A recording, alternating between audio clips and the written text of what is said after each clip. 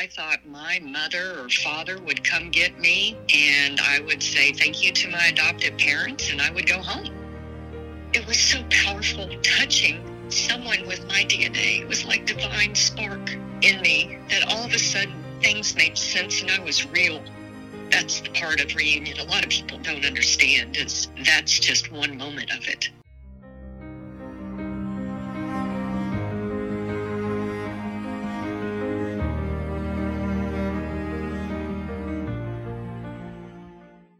In my last interview, we talked about how expensive it was to adopt babies.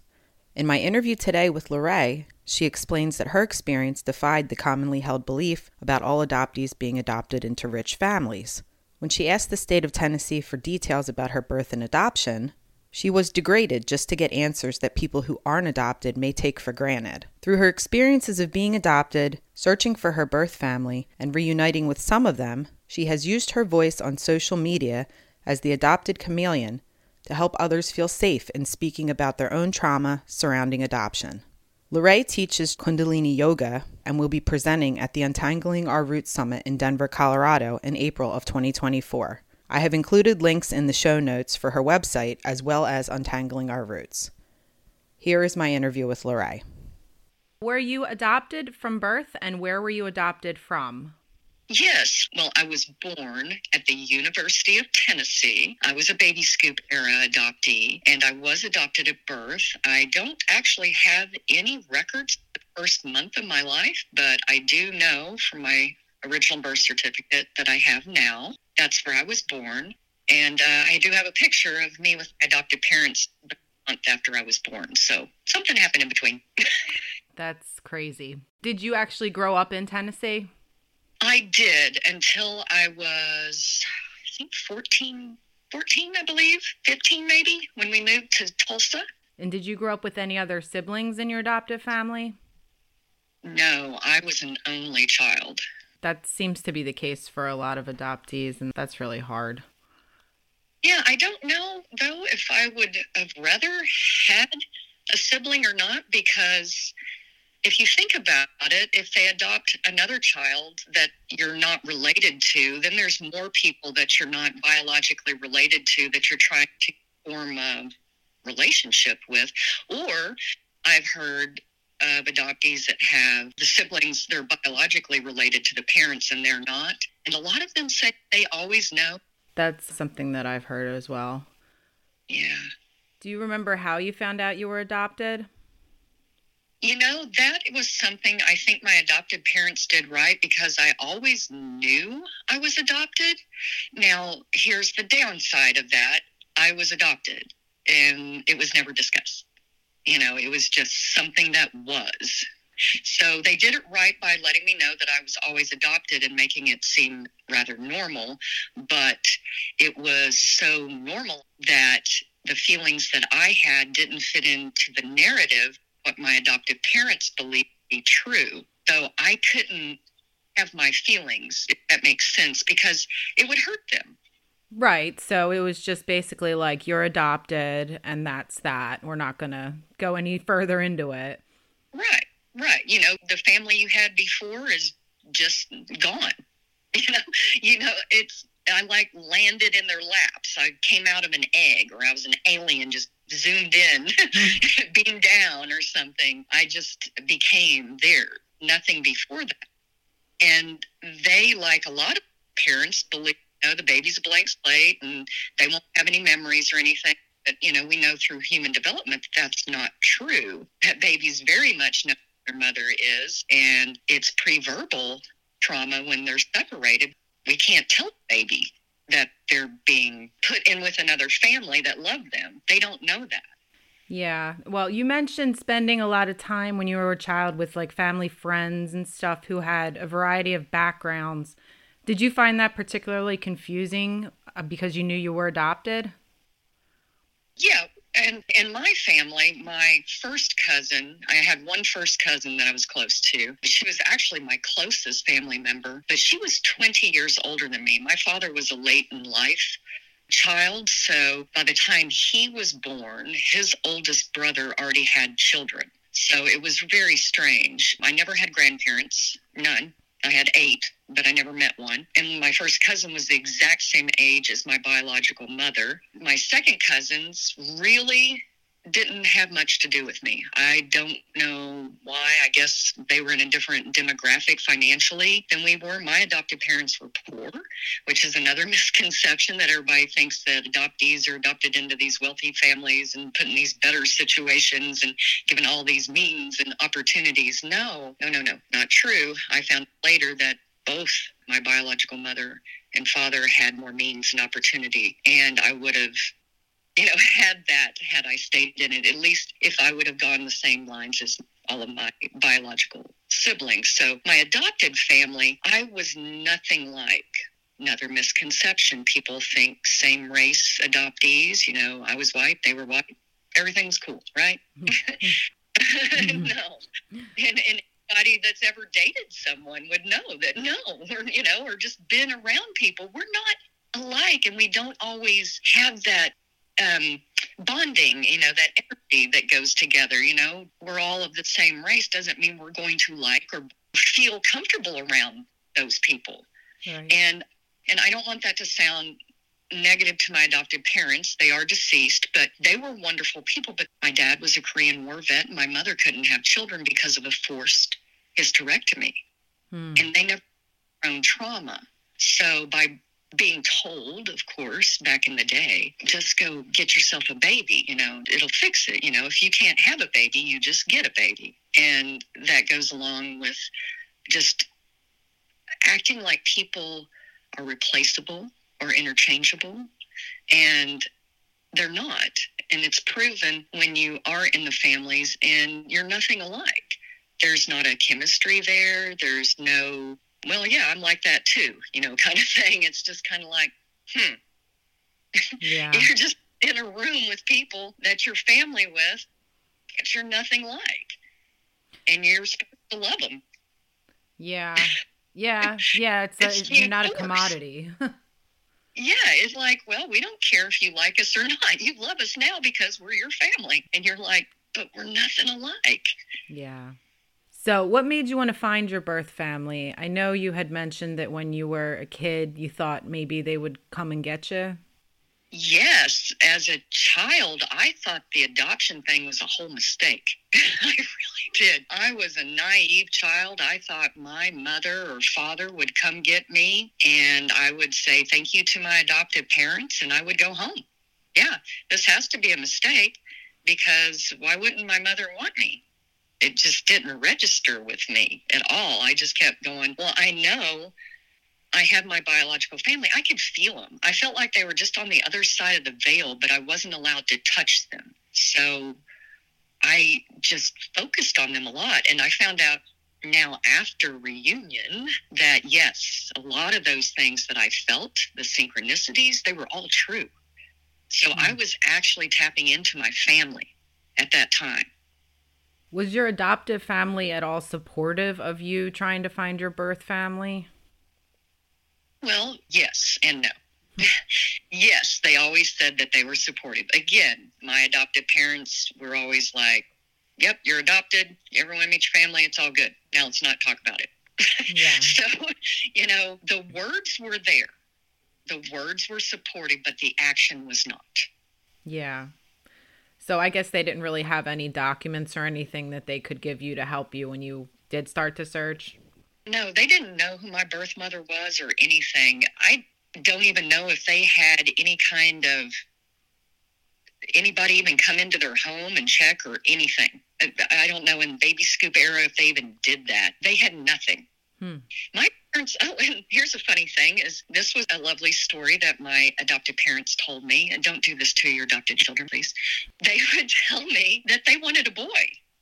They couldn't have their own kids, so they were really wanting a boy. And one day they got a call from the adoption agency, and they said, hey, we've got a little girl available. And they were so excited to go, yes, we'll take her. And they thought that was a great story.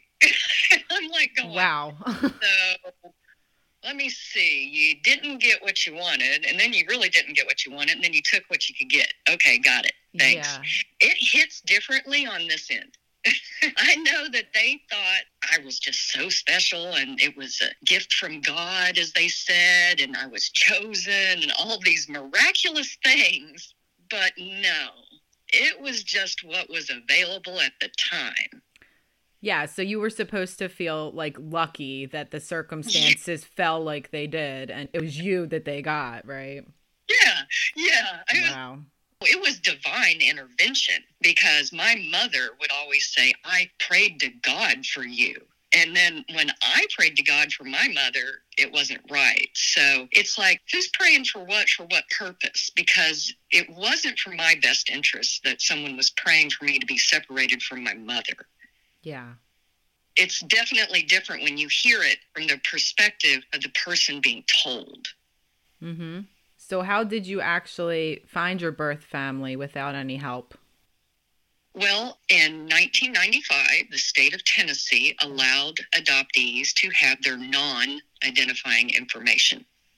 So I had to do what a lot of adoptees do and say, hey, can I have my information, please? And write this letter. And they said, yeah, we'll give you your non-identifying information for $150. And at the time, I'm living in an apartment by myself, going to school and waiting tables and bartending. $150 might have been thousands to me, you know? Yeah. I was like, are you kidding me? Because, again, I didn't have parents that were paying for college or anything else. I was doing all this all by myself. So I had to tell them I didn't have that money, but I needed my information because, well, it's my information, right? Yeah.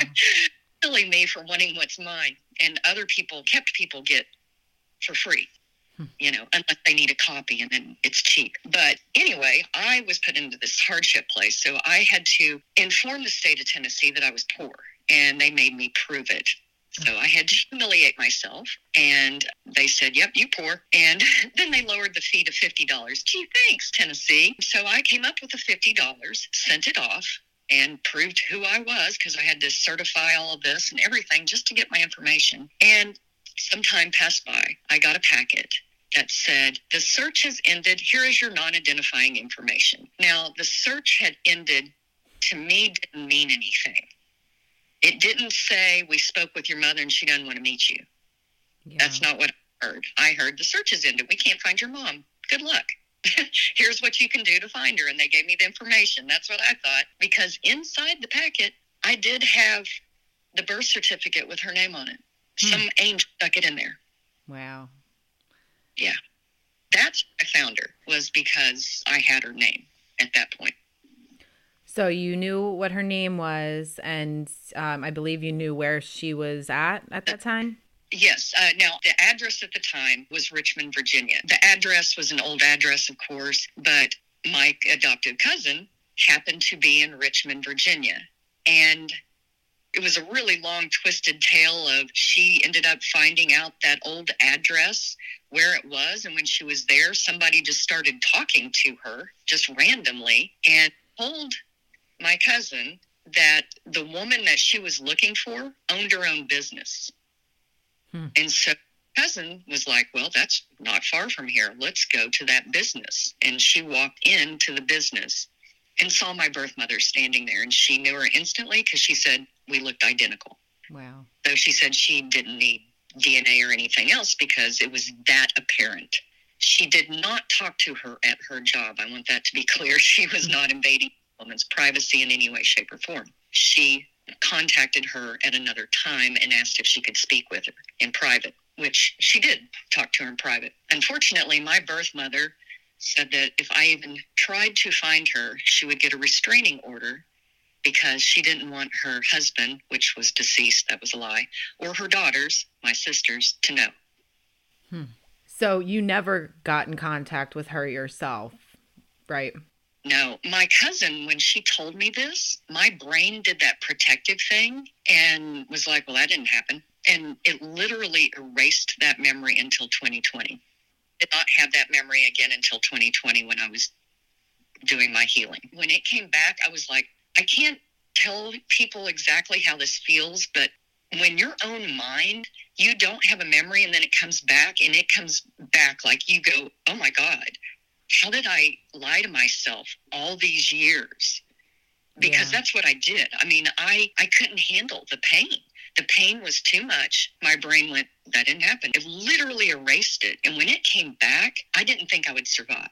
Yeah, you probably like immediately felt sick, and it was just, I can imagine. And I mean, I'm still in therapy. I probably will be for the rest of my life. But yeah, it was the mother wound, the primal wound that they call it. And I just couldn't believe that my mother never wanted to meet me and ignored me my whole life. I mean, that's actual torture. If you look up, ignoring someone is a type of torture. And I did try to contact her after that. I had written some letters, and I got a phone number once and left a voicemail or twice. And she did. She ignored me until she died in 2016. Wow, that's so cold. I can't even imagine being able to do that. Were you able to actually get in touch with her daughters at some time? And were they able to give you like any insight about why that happened? Did they know about you? No, they did not know about me. In 2016, oddly enough, the same year my mother passed, was doing DNA because I was getting ready to go back in again. I did 23andMe first, and I got the test results, and all I see are a bunch of cousins. I'm like, but these are the first people that I've ever been biologically connected to. So this is a big deal for me. You know, they may be second, third, cousins, whatever, potentially first. It's weird when you get into DNA and you don't know a lot about it. It's overwhelming. Yeah. And so, you know, I was just trying to make sense of what all this was. And then, you know, looking at people's faces, because some people put pictures on, 23andMe. But this lovely woman messaged me, because in my little bio, I'd said I'm an adoptee looking for my family. And this lovely woman said, hey, cousin. And she was telling me about her family and stuff. And it was a huge disappointment because it didn't sound anything like me. But she was lovely. I was really drawn to her. So we just kept talking because we knew we were biologically related. So, I think it was like every 6 months or so, she messaged, and so it was a few times. And then she told me to do Ancestry because she found out that she was adopted. So the first person I met through DNA was an LDA, which for people that don't know what that is a late discovery adoptee, someone that was lied to about being adopted. And now there's 2 of us on the search for our family. Do you think maybe the reason that you were drawn to her is because she was adopted? I mean, you didn't know, but do you think you felt that? I could have, because I do have in my past a story where I dated someone and I kept asking him if they were adopted. And later on in life, he came and found me at one of my jobs and told me he was an LDA. Wow. He was adopted. Yeah. That's and I kept asking him, I said, you sure you're not adopted? Because I always thought I was going to date my brother or something. And, when you don't know, you know your family, that's a thing. Yeah, definitely. Thing. So I would always be on the lookout if I was adopted, because anyway, I'm digressing. But so now me and my cousin, we both know we're adopted. She does Ancestry. She finds her biological father, brother and stuff. So I do Ancestry, and sure enough, I'm related to everybody in her family. They believe they know who my birth father is. So I find his address, last known address, and write to him and hear nothing. Before that, I had found my mother's obituary. And in the obituary is where I found my sister's names on her side. So I found them on social media and sent one of them, because she was a professional photographer. She had her own email address. I sent both of them a message through Messenger, first through Facebook, and didn't hear for, I don't know, maybe a month. And that's when I went back and emailed, because if you're not friends on Facebook, sometimes those Messenger messages don't go through. Right. Right. So I thought, well, okay, don't give up hope yet. Mm-hmm. It's not over till it's over. I emailed, and then I still didn't hear. So here I have, a letter to my dad, messages to my sisters, nothing. I already know my mother's ignored me all my life. I'm going down a deep, dark hole here. I mean, a deep, dark hole. So I'm like, nobody wants you. So, that one hit. It was the first time, I believe, I had actually said something in the private adoptee adoption Facebook groups. Back when I first started, I wasn't writing as the Adopted Chameleon. I was still holding it all inside, and just reading about things in private Facebook groups for adoptees. And from that, I realized I wasn't alone, because I would literally see posts and comments that sounded exactly like things in my brain that I had never verbalized. So it was like either these people are reading my thoughts literally, I mean verbatim, or we're all going through the same thing. That's when I started feeling not alone. But I was in that group that day going, boo-hoo, poor me. You know, none of my biological family wants me. Everyone's ignored me. Da-da-da-da. These are kind of common for people that aren't in adoptee land. Unfortunately, this is kind of a thing that happens. And I had posted that morning. That afternoon, I get a message from my biological sister saying that they had found the email and the messages. The email was in spam and messages they didn't get. They had to go look for them. And they said, would you like to talk on Zoom that night? So I had a heart attack. Yeah. Not really. Felt like one, because I did have to sit down and catch my breath, and my head was spinning and my heart was racing. And so, yeah, I had a moment. And when I regained composure, we set up the meeting for that evening. And that was the first time I saw anybody that looked like me. Wow. And I was 53 years old. So you said you guys looked alike. Did you have any other like mannerisms or anything that you guys shared? Any experiences that you've had in life that were parallel?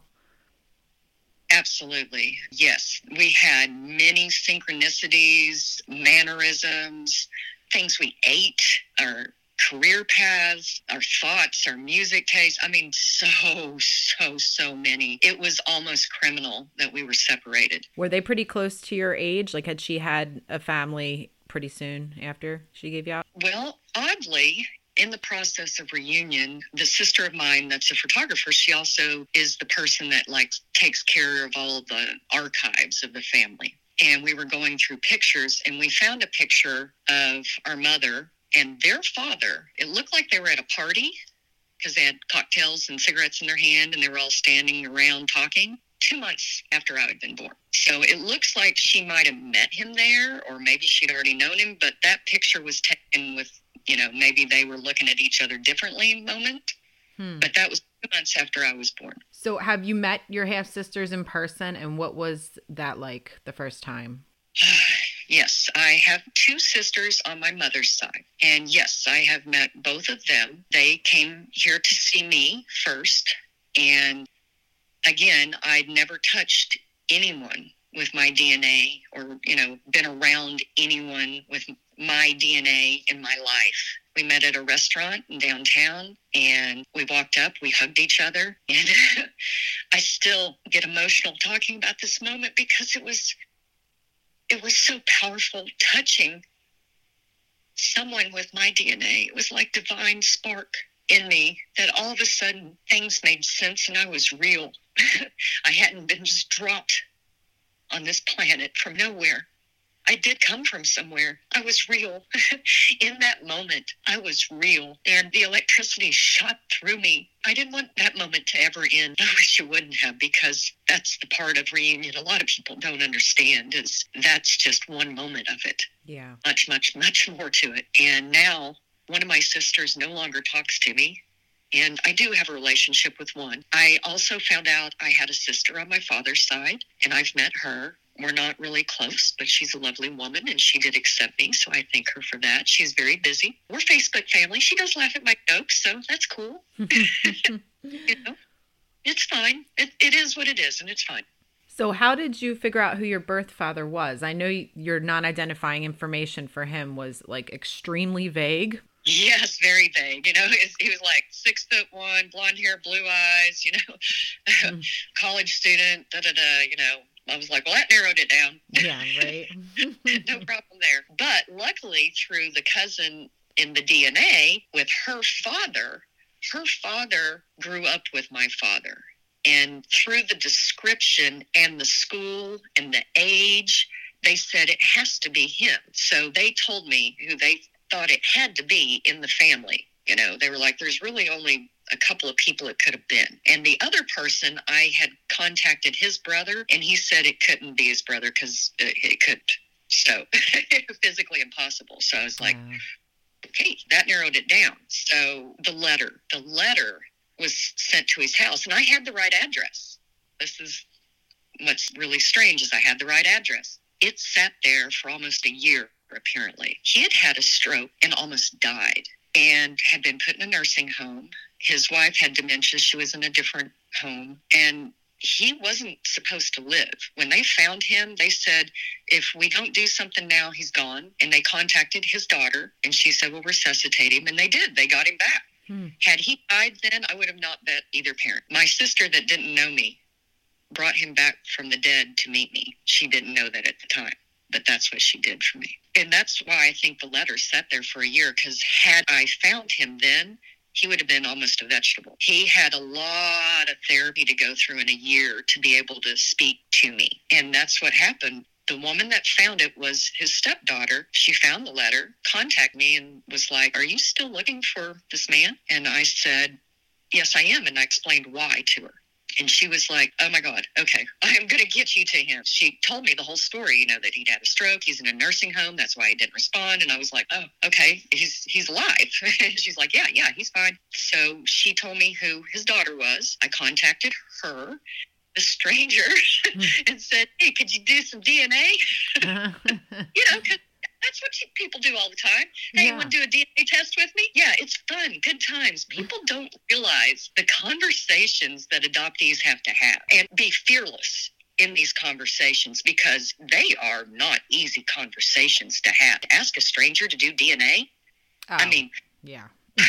My was racing. My palms were sweating. I thought I really was going to have a heart attack just going through the conversation. Luckily, like I said, she's a very kind woman. And she said, sure, I'll do that. And she said, I do not have a relationship with my dad, but I'll do that for you. And I was like, thank you. That's very kind of you. And it came back, and she was like, I don't know what this means. And I said, well, that means we're sisters. We got the results. So I did meet her too. She met me. Her and her husband met me. They're, like I said, very nice people. And I have been to my dad's nursing home 2 times now, because I've only known him 2 years. So, yeah, once a year I go over there, fly to North Carolina and go see him in his nursing home. The nursing home sets up Zoom calls because he can't really hold a phone.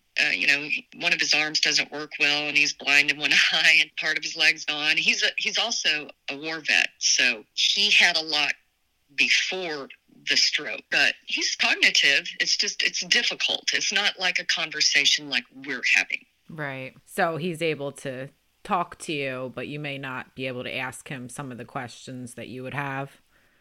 Right. He definitely remembered my mother, because when I went to meet him the first time, I had pictures of her with me, and I handed them to him. And the look on his face, you could tell that, yeah, that was his college honey. He lit up when he saw her face. And did he know that you had been born? No. Oh. No. And here's the sad part. People always assume that adoptees are given up because they're unwanted and don't have family. Well, I had his whole family. No one told any of them. They didn't know. They were never even given the opportunity to raise me because they never knew about me. And from what I was told, his mother, which was the matriarch of the whole family, would have definitely kept me. And she had a lot of means and opportunity, so it would have been no problem. And they said because of the woman that she was, she wouldn't have taken any shit about it at that time either. She would have been like, this is what's happening and none of your business. Right, exactly. Because it was the 60s. There's the baby scoop era, and, evangelicals would never let an unwed mother have a child. God forbid, Right. But they said that my grandmother was very much, even though she was Christian, was not going to put up with that kind of shit. Well, good for her. But unfortunately, she did not get that opportunity, and from everything I've heard about her, I've missed out on a lot. So how long has it been since you've been in contact with your birth families, and do you feel like the relationships have lived up to your expectations? Ooh, that's a question. Wow, expectations none of my expectations were met, because I assumed that my mother would want to know me, and I found out in 2020 I contacted the state of Tennessee and said, anything else you got in those packets back there about me you want to give me? Because I have a feeling you got something else. And they said, oh, yeah, we have more stuff, but it's going to cost you $250 this time. And I was like, damn, state of Tennessee. Inflation. And this time I had to pay the $250 because I had it, unfortunately. But they made me pay $250 for the rest of my information in my packet. There wasn't much because there was no real records of me after I was born, except I was fed once. And I found out in there that there was a letter from my grandmother. They had talked to her, and she knew I was looking. So I had a grandmother that knew about me, and my mother knew about me, and they didn't tell anybody. And I could have met a grandparent. Had at that time, they would have accepted me back, or not rejected me at least talked to me. I could have looked at a grandmother. I would have gotten to see at least one grandparent. Yeah. You wonder where the fees come from, too. Like, that's ridiculous. Like, they're printing it off, you know? Yeah. Like, it doesn't cost that much. They charged me 25 cents for each piece of paper. I forgot to mention that. In 1985, they charged me 10 cents for each piece of paper. But this time, they charged me a quarter for each piece of paper, plus the fee. That's crazy. That is so crazy. Yeah, adoption's fun. It's just fun. That's sarcasm, people. That's not real. It is not fun. So expectations, no. No grandparent, no mother. Father never knew about me. Didn't need to be adopted. So the expectations here were really building up to, wow, this was not right. Happened to you. It was not right. And again, nothing against my adoptive family because they were just told, go get a baby. They were lied to also. Yeah. They died with trauma too, by the way, because they never got help for their trauma. Had they gotten help for their trauma, they would have been happier people, even if they didn't ever get the baby they wanted. And that's the truth of the situation. We have to get help for our own trauma. Babies are not Band-Aids. You don't use babies to help your medical condition. It's not going to fix it. It's only going to make more issues. You can't love trauma away. And that's what my parents thought they could do. And that's one of the things that they would say that would literally shut me down. And this one's going to sound weird, but my mother, if something was wrong, because I was angry a lot and I didn't know why. And she'd be like, why are you so angry? Don't you know we love you? Well, what am I supposed to say after that? Yeah. So literally, when I was young, that was it. That was the end of the conversation because I was angry and there was something wrong with me. I'd already been given away. I'm already having weird thoughts. God's already against me. You know, what am I supposed to do? I was alone in this situation, even though I had loving adopted parents.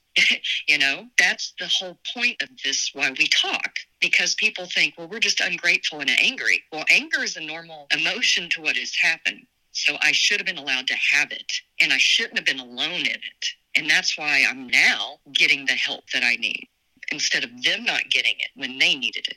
So how do you think your life has changed having gone through this process? Do you feel like you at least know a little bit more about your identity? Yes. I mean, some things have been answered. At least I know why I like a lot of the things I like, and I act the way I do. And like I said, being angry, at least I know why I'm angry now, and that's a big relief. And knowing it's a normal feeling, that's even better relief. The first time a therapist looked me in the eyes and said, well, anger is just a normal feeling for what you went through.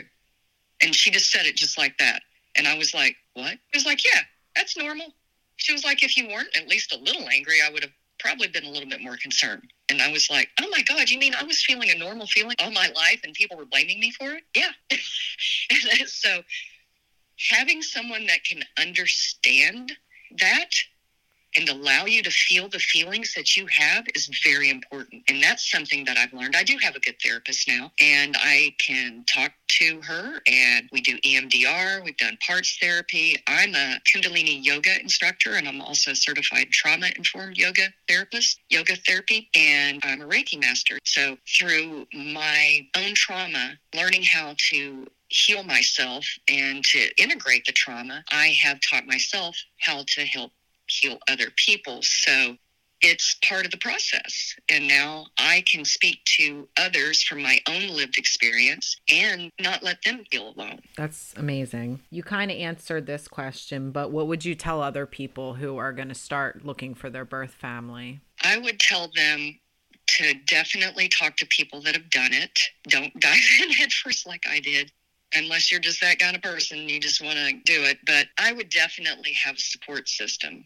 Make sure that you're going to have some time for yourself also, because it will be a process. You're probably going to have every emotion hit you at the same time. And you're going to be happy, sad, angry, joyous. I mean, it's going to be a roller coaster ride probably for a while. Your nervous system is probably going to dysregulate, and you might even be questioning your own reality at some points. And definitely the system of which you got adopted into, that might make you really, really angry. So have that support system, other adoptees, a therapist, family members, whatever your support system looks like for you. But I would definitely get with people that have gone through it and know it so that you can talk to them. I have a group called Adopted Chameleons on Facebook, and it's for all MPEs, which is Misattributed Parental Event. So it's adoptees, former foster kids, donor conceived, non-parental events. Those are NPEs, which are people that find out usually through DNA that their family member wasn't their family member, usually a dad. So I have a group there, and we get to vent.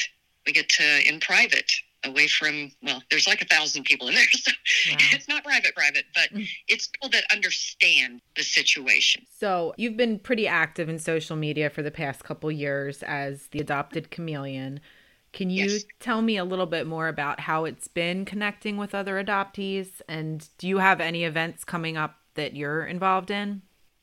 Yeah, actually, I am going to be presenting at Untangling Our Roots Summit in April of 2024. I also do online yoga classes every Wednesday and Sunday. They're for anyone. It is trauma-informed yoga, so it's a little different. I have different classes in person and online. My website has all that information on it, lorraygerald.com. Writing as the Adopted Chameleon has been a huge education and a test of patience and compassion too, because everybody's story is different, but everybody's traumatized. And some people are angry and they're lashing out, and that's normal. We have to understand and not take it personally. They're trying to get it out the best that they can. I've read some of my things and they sound a lot angrier in the past than maybe now. It's a process. Just give people that space.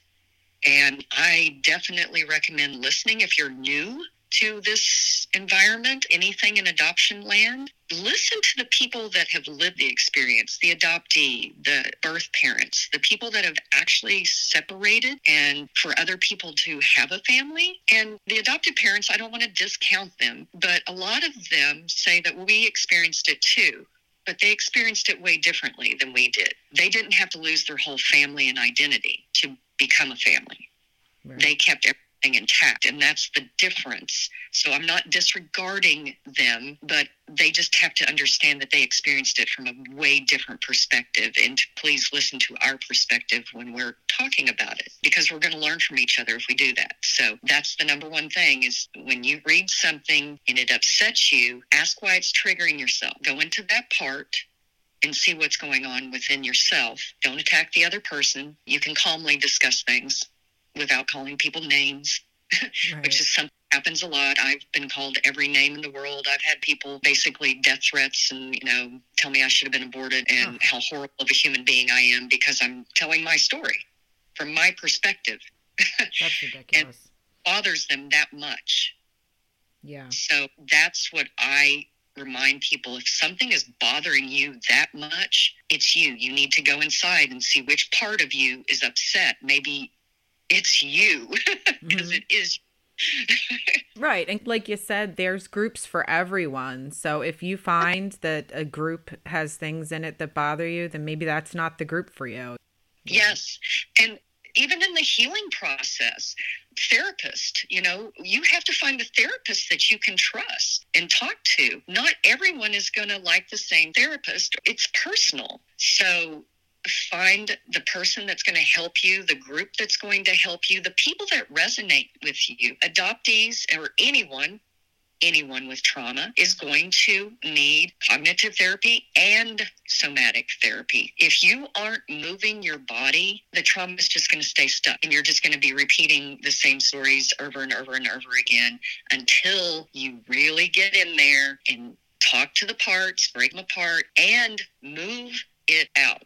You have to move your body. It doesn't have to be yoga. You don't have to come to my class, but find the people that resonate with you. What works for you? I hope that people do come and try my yoga. I try to be aware of trauma at all times when I'm teaching so that everyone's comfortable, and that's why I do it on Zoom as well as in person, because a lot of people will never walk into a yoga studio. It's too overwhelming. So on Zoom, they can do it in the privacy of their own home, and in my classes, I just ask people to everybody come on the screen at first so we know they're humans. And then they can screen off. They don't even have to let anybody even see them while they're exercising. We have to feel safe while we're healing. And we have to feel safe. That's part of healing. If you're not in that root chakra, that safety, that security, if you haven't gotten there yet, you can't move up. You have to feel safe to thrive. Yes, that's definitely true. Well, thank you so much for letting me interview you. Thank you so much for having me. I truly appreciate it. And for giving people space. You're helping allow us to tell stories in safe spaces. So thank you.